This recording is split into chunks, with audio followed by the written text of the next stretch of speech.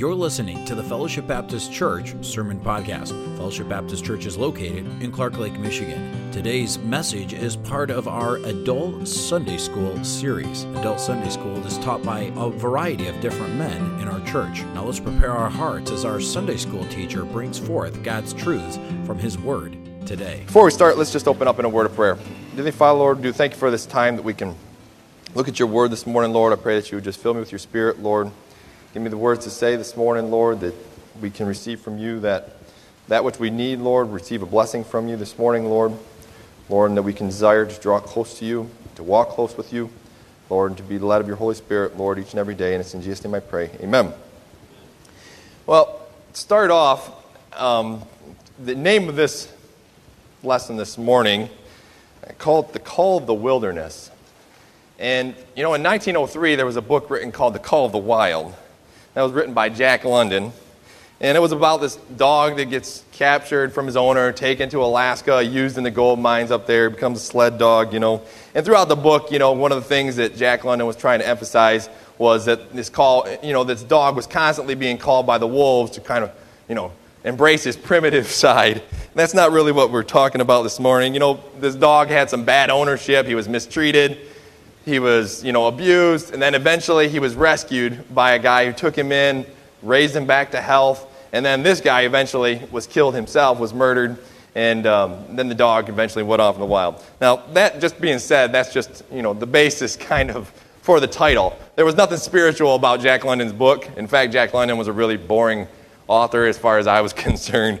But, you know, I think in each and every one of us, God has given us some desire for these wild places, for these wildernesses of sorts. I mean, you can see it just in, you know, as the natural desire to see beauty, to see unknown spaces. I mean, exploration, the constant need, I guess, in the heart of man to know more about the area around us, to know more about these places that are unexplored. I think that's something that obviously God had to have put in the heart of man to be that, to want to know, to want to learn, to want to grow closer, to want to know more about the world in which we live. You know, it was common, I think, throughout the history of the world for people at times to just get up and leave the place they were in to go see a land where they had never been. You know, even in the first part of our country, the establishment of our country, the only way our country grew was that these men and women had this boldness and this desire inside them to see places that were unknown. I mean, Christopher Columbus coming, you know, sailing across the ocean, just that desire to see. But why is that desire there? And I don't want to focus too much on that desire as the fact that, you know, there are so many stories in Scripture, though, of those people who were in the wilderness, who were called to this wilderness, and, you know, maybe out of differing reasons they were in the wilderness, but it was in that wilderness, not the place that they were abandoned by God, but the place that they met with God. The place, in those places of seclusion, of separation, apart from the whole life that they had before, apart from everything that was going on at that time, that was where God could speak freely with His children. We also know that the wilderness is not only the place where Jesus was tempted, but where He often went to seek His Father.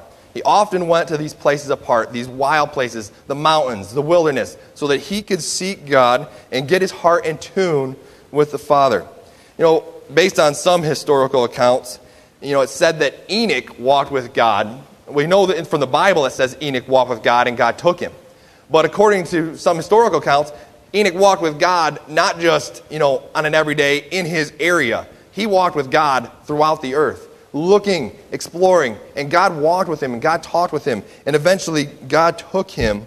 You know, but Enoch was able to separate himself from the worldliness of the day. We know it was sinful at that time as well, in the time of Enoch, as it was in the time of Noah. It was getting worse. The world was becoming more wicked.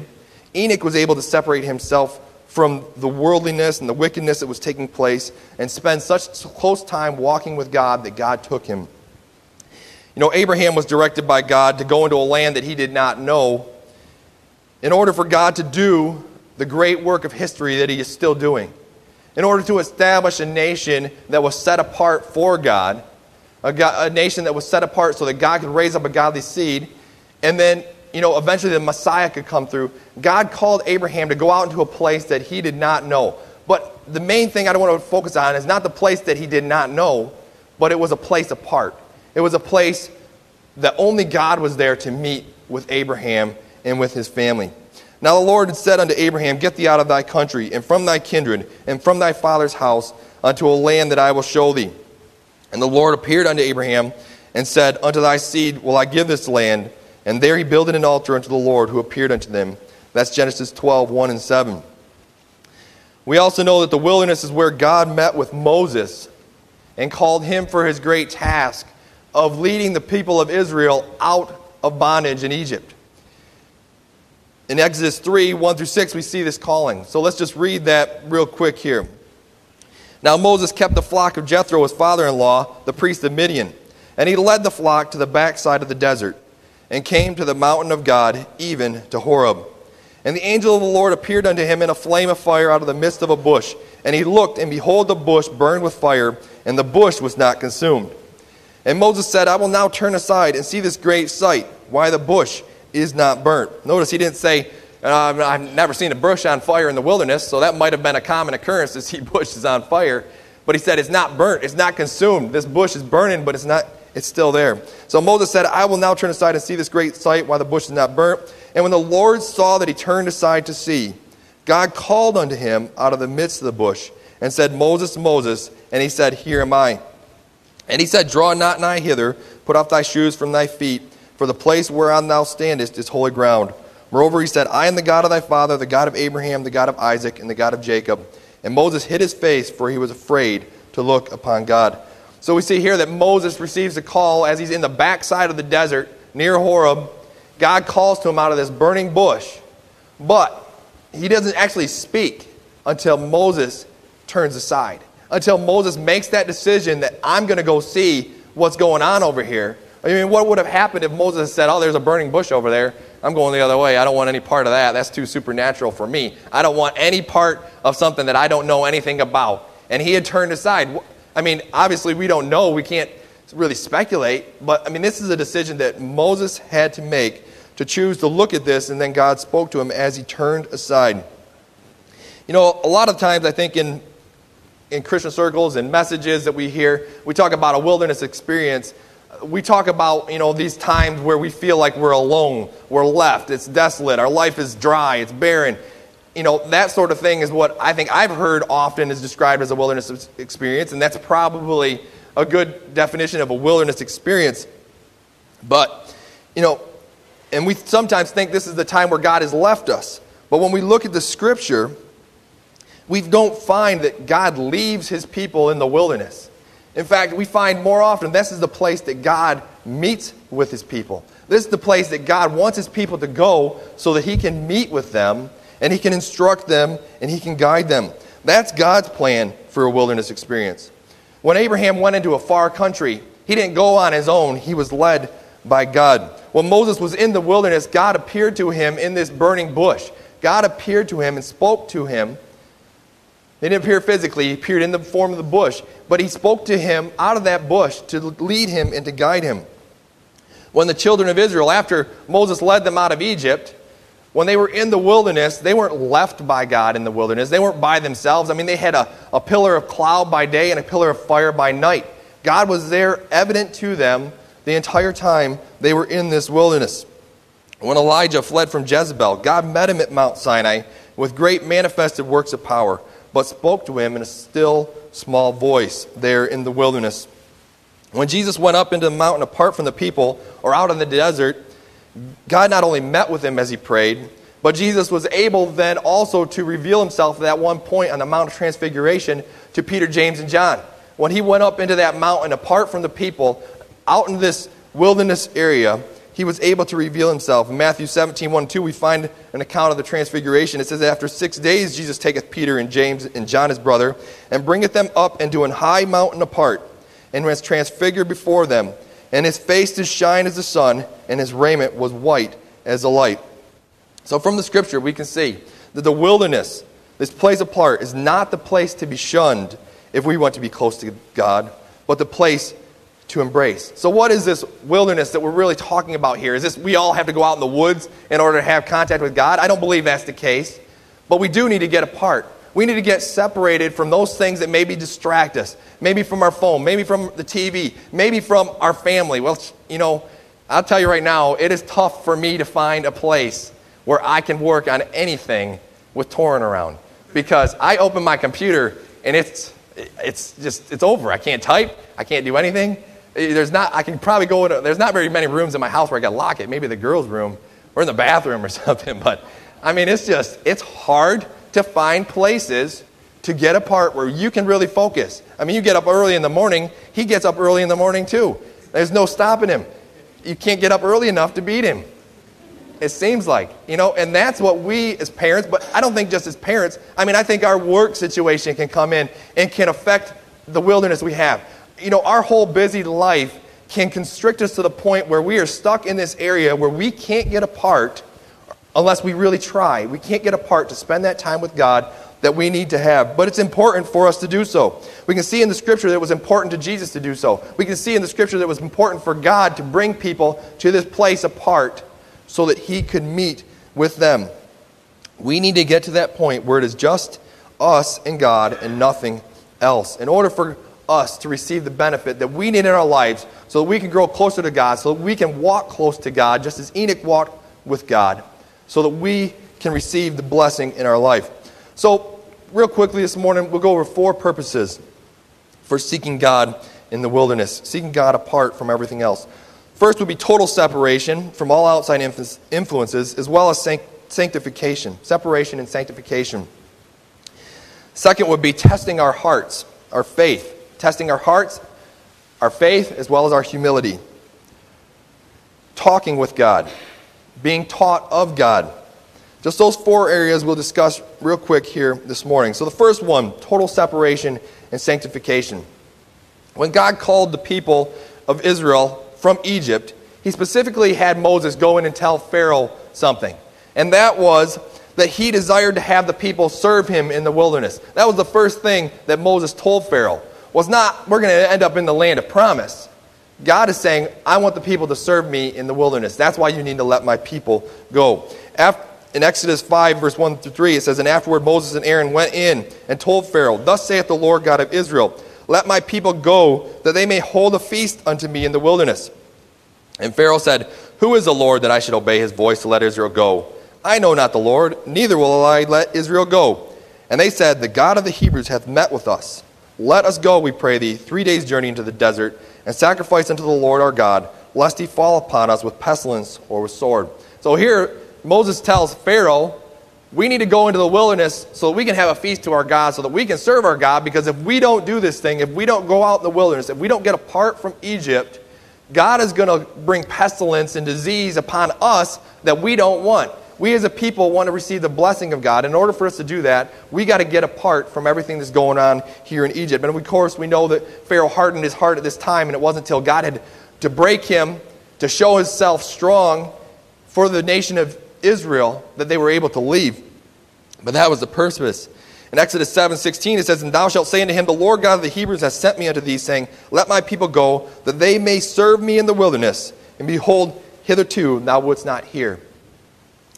God needed the people out of Egypt, which we know to be the symbol of the world. God needed his people out of the world, apart from everything that they've been doing in their everyday lives for 400 years.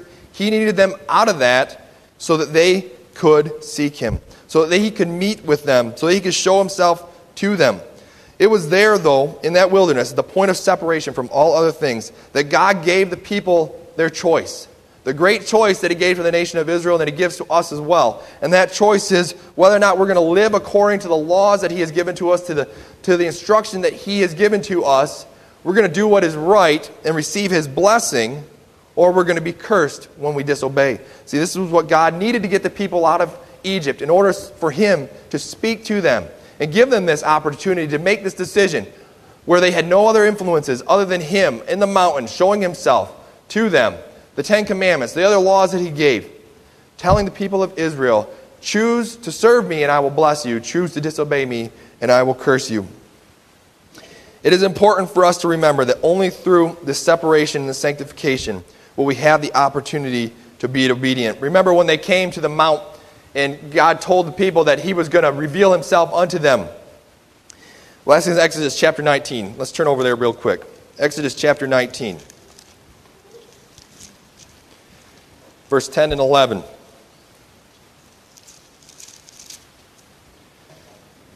says, And the Lord said unto Moses, Go unto the people, and sanctify them today and tomorrow, and let them wash their clothes, and be ready against the third day. For the third day the Lord will come down in the sight of all the people upon Mount Sinai. So the people had to do the work of getting themselves ready to meet with God. They had to sanctify themselves. They had to clean themselves. They had to take a bath after wandering around in this dusty desert for however long they had done. God needed them to sanctify themselves in the wilderness as well, so that he could give them this opportunity to obey. And then it's up to us to make this choice of whether or not we will obey. Whether or not we will obey or whether or not we will be disobedient. But that's one of the purposes of this wilderness, where God can meet with us apart, is so that we can be separated from the world and we can be sanctified in our hearts.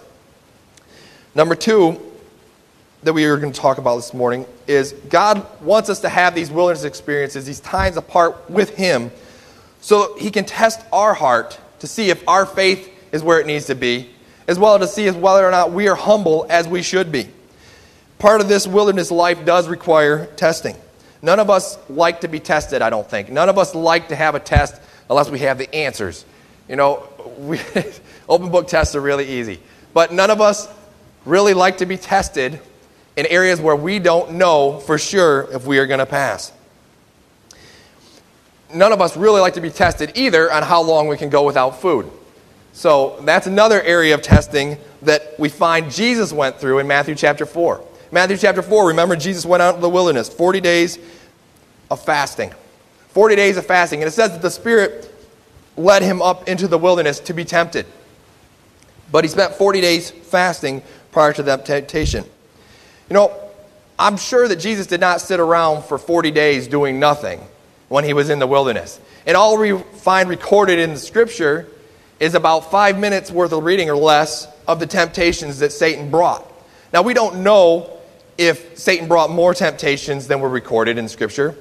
We also don't know what else Jesus did as he spent 40 days out in the wilderness. But I'm pretty confident that he spent a lot of time in prayer. He spent a lot of time seeking God's face. He spent a lot of time getting in touch with his Heavenly Father. But we do know one thing, is that God required this time of testing in Jesus' life. The Spirit specifically led him up in the wilderness to be tempted. Jesus knew the great task that was before him on this earth. When he came to this earth, he knew the task that was before him, that he was going to need to live a sinless life through all the things that were going to take place, being tempted just as men are tempted, and being able to avoid that, falling into that temptation, giving in to sin, being able to live a perfect sinless life so that he could save mankind from their sin. Jesus knew that it was going to be a great test in his life, and he prepared himself in the wilderness with God. He fasted and he prayed, and he sought his Father, and he was tempted of Satan. If we want to have a fruitful time apart with God, we have to expect that testing will also come into our life along with it. There's nothing Satan wants more than to separate us from our close fellowship with God. To separate us from fellowship with God. So that we are apart from God. We're not walking close with him. That is what Satan wants in our lives. Even the children of Israel experienced this in the wilderness. And this is why God led them in the wilderness, as he tells them in Deuteronomy. He tells the children of Israel one of the reasons why he led them out into the wilderness. Deuteronomy 8:2, it says, And thou shalt remember all the way which the Lord thy God led thee these 40 years in the wilderness, to humble thee. God led them in the wilderness to humble them, to bring them to the point where they knew that God was God and he was in control and they needed to obey him and to get rid of all their own ambitions, all their own desires, everything of themselves, give it over to God and seek to please him with their lives. To humble thee and to prove thee, to know what was in thine heart, whether thou wouldst keep his commandments or no. So God tested the children of Israel in the wilderness. When he was not apart from them, he was close with them. He led them, he guided them. He was constant communication with Moses, leading and guiding and directing the people to see whether or not their heart was going to be right with him, their heart was going to choose to do what was right, or whether or not their heart was going to turn from him. Deuteronomy 8:16 says, "Who fed thee in the wilderness with manna, which thy fathers knew not, that he might humble thee, that he might prove thee, to do thee good at thy latter end." See, God's ultimate desire in the life of the nation of Israel was to do them good. As long as they were humble, as long as their heart was right with God, he was going to do them good. And it's the same way in our life. As long as we are humble and our heart is right with God, he's going to do good in our lives. And he needs to test us in those areas. And the best way to get that testing is when we spend that time in prayer, asking God to show us these areas of our heart that we need to change, that we are too proud, that we need to humble ourselves, that we need to give over to him. That's why we need these times apart. The goal of our Heavenly Father is to do us good, but he can only do us good if we are willing to be obedient, to humble ourselves before him. And it's at these times alone with him, seeking him through his word, seeking him in prayer, answering this call of the wilderness, this call to be apart with him. This is where I get my heart in tune with God, and I can see his will and his desire for my life. The third aspect of seeking God in the wilderness is talking with God. This plain old talking with God, which isn't really that plain. It's something that we so often push off, and we don't do as well as we should. And I am guilty of it as much or more than anybody here of not talking with God as I should. Talking with God. Jesus was an example for this. He was always in the mood, I guess you could say, to talk with God.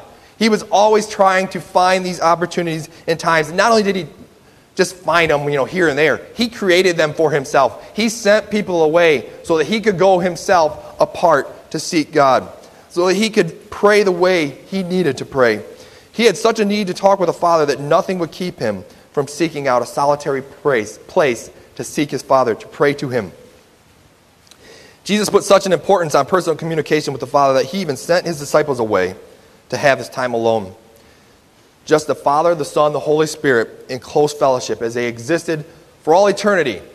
In that close fellowship, that was what Jesus needed. Right after the feeding of the 5,000, Jesus sent his disciples away to spend time in prayer. And then immediately after that, we find a story. We find in Mark chapter 6, verse 46 through 51, he says, "And when he had sent him away, he departed into a mountain to pray. And when even was come, the ship was in the midst of the sea, and he alone on the land. And he saw them toiling and rowing, for the wind was contrary unto them. And about the fourth watch of the night he cometh unto them, walking upon the sea, and would have passed by them. But when they saw him walking upon the sea, they supposed it had been a spirit, and cried out. For they all saw him, and were troubled. And immediately he talked with them, and saith unto them, Be of good cheer, it is I, be not afraid. And he went up and then unto them in the ship, and the wind ceased, and they were sore amazed in themselves beyond measure, and wondered." So Jesus first sends his disciples apart so that he can go pray.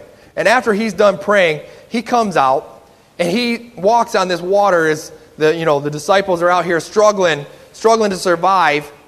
He walks, just going to walk right by him, and the disciples are looking, whoa, who is this guy? He's just walking by. See, Jesus knew what the disciples needed at that time, and I believe Jesus prepared himself ahead of time for how he could minister to his disciples. See, Jesus was always thinking about others. He was always thinking about what he needed to do. And he knew that he needed to spend this time with God in order to accomplish the things that God desired for him on this earth. And if Jesus needed that time apart with God, we for sure need that time apart with God in our life. Even when his time appointed to go to the cross became imminent, he sought the face of God in the garden alone. Remember, he brought the disciples with him, but he left the disciples so that he could go apart and be alone by himself with God, where he could pour out his soul to God and talk with God as he needed to. Always understanding that it was God's will and not his will that was going to be done in the situation. Remember, as he prayed in the garden, it says, "And he came out and went as he was wont," so he went there often, "to the Mount of Olives. And his disciples also followed him. And then when he was at the place, he said unto them, Pray that ye enter not into temptation. And he was withdrawn from them about a stone's cast, and kneeled down and prayed." This is in Luke chapter 22, 39 through 44. "Saying, Father, if thou be willing, remove this cup from me. Nevertheless, not my will, but thine be done.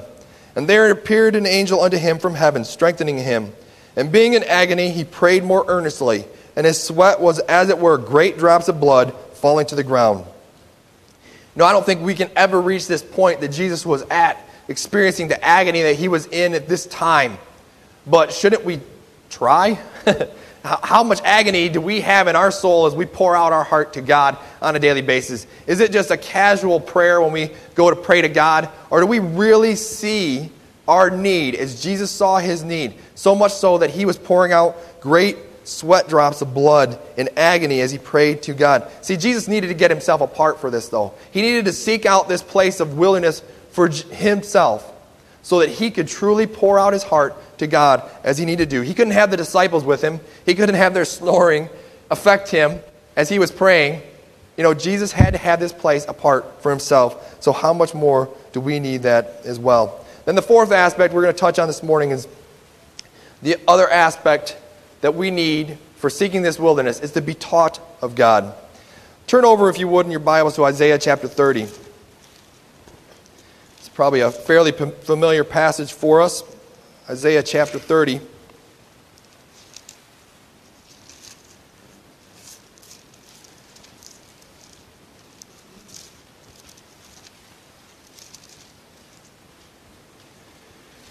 Let's go down to verse 15. For thus saith the Lord God, the Holy One of Israel, in returning in rest shall ye be saved, in quietness and in confidence shall be your strength, and ye would not. But ye said, No, for we will flee upon horses, therefore shall ye flee, and we will ride upon the swift, therefore shall they that pursue you be swift. 1,000 shall flee at the rebuke of one, at the rebuke of 5 shall ye flee, till ye be left as a beacon upon the top of a mountain, and as an ensign on a hill. And therefore will the Lord wait, that he may be gracious unto you, and therefore will he be exalted, that he may have mercy upon you. For the Lord is a God of judgment, blessed are all they that wait for him. Verse 19, For the people shall dwell in Zion at Jerusalem, thou shalt weep no more. He will be very gracious unto thee at the voice of thy cry, when he shall hear it. He will answer thee. And though the Lord give you the bread of adversity and the water of affliction, yet shall not thy teachers be removed into a corner any more. But thine eyes shall see thy teachers, and thine ears shall hear a word behind thee, saying, This is the way, walk ye in it. And when ye turn to the right hand, and when ye turn to the left, ye shall defile also the covering of thy graven images of silver, and the ornament of thy molten images of gold. Thou shalt cast them away as a menstruous cloth. Thou shalt say unto it, Get thee hence. God desires to teach us. And here in this passage, we find God wanting to instruct the nation of Israel, wanting to teach the nation of Israel. But he couldn't teach them. Why? Why couldn't he teach them? Because they were trusting in their own wisdom. They were trusting in their own strength. They were trusting in their own ideas. And when we do that, when we trust in our own strength, our own ideas, our own wisdom, we come to destruction the same as the nation of Israel was finding themselves coming to destruction in this passage. In this passage, they were trusting in their horses to deliver them. If somebody was coming and attack them, they were trusting in their horses to deliver them from the enemy that was coming. They were trusting in other things, being swift in order to get away from their enemy. But God is telling them, you're trusting in everything else for your safety and for your protection, for your teaching, for your instruction. You're trusting in everything else, all your knowledge and your wisdom that you are gathering on your own. That is what you are trusting in rather than trusting in God. And the only thing God offered them was quietness and peace, which is what they want, which is what the nation of Israel still wants, is quietness and peace. And yet, until they come and seek God, as God instructs us later on here in this passage, they wouldn't have it because they're trusting in themselves. They would not listen. They stopped their ears to the teaching that God had for them. It says here that 1,000 would flee at the attack of 1 and at the attack of 5. So they're saying your army is going to be totally destroyed because until you listen to me, just the weakest of armies is going to be able to destroy your army no matter what its size is. And so we find here that the nation of Israel, he says, you're going to flee. You're going to flee until you come to this mountain. As we saw earlier in the lesson this morning, how that mountain was a place where Jesus got apart, how that mountain was a place where Moses met with God. It's that place of wilderness, that place apart. That is where they are going to end up fleeing to. And that was where the place where the Lord was waiting for them all along. The place that once we come to the end of ourselves, once we stop listening to our own wisdom, our own instruction, once we stop reading the information that we have, on the internet around us for our spiritual guidance, once we get into the Word of God and receive from Him that which He has for us, and we willingly receive it, then He will be able to instruct us in the right path. And that is the place that God waits for us. He waits for us to get to this place where we come to the end of ourselves. The word beacon in verse 17 is the Hebrew word Torin, which is exactly what we named our son, Torin, that beacon. And that's that beacon of the place where God is waiting for you, for me, when we come to the end of ourselves. So that once we come to the end of ourselves, then we become this beacon on the mountain that we show this light to the people around us. It's not our light, it's the light of God. That God show Himself through us. But it's only when we come to the end of ourselves we stop thinking of what we can do and the wisdom we have. Once we get to the place where we can hear His voice, when we separate ourselves from everything around us, we get apart, we get solely focused on God, and we get alone with God, we get to that place, then we can hear Him teaching us once again. And we see that down there in verse 21. And thine ears shall hear a word behind thee saying, this is the way, walk ye in it. When ye turn to the right hand, and when ye turn to the left. So if we want to get to that point where we can be taught of God as we need to be taught, we have to come to the end of ourselves. And it's got to be a place apart from all the other influences, everything that we know, only God alone with us. And ultimately, this is all for God's glory, but He desires us to be a part of it. So the question for us today is, how often do we answer this call of the wilderness? How often do we answer God's call to get close with Him, to talk with Him, to be separated, to be sanctified, to be taught of God, to speak with Him, to humble ourselves, to allow Him to test our hearts of faith? Are we seeking to separate ourselves from everything around us so that we can fully focus on Christ and His will for us? Are we coming to Him in a spirit of faith and humility? Do we allow Him to bring areas of testing into our lives, or do we reject the testing that God brings into our lives?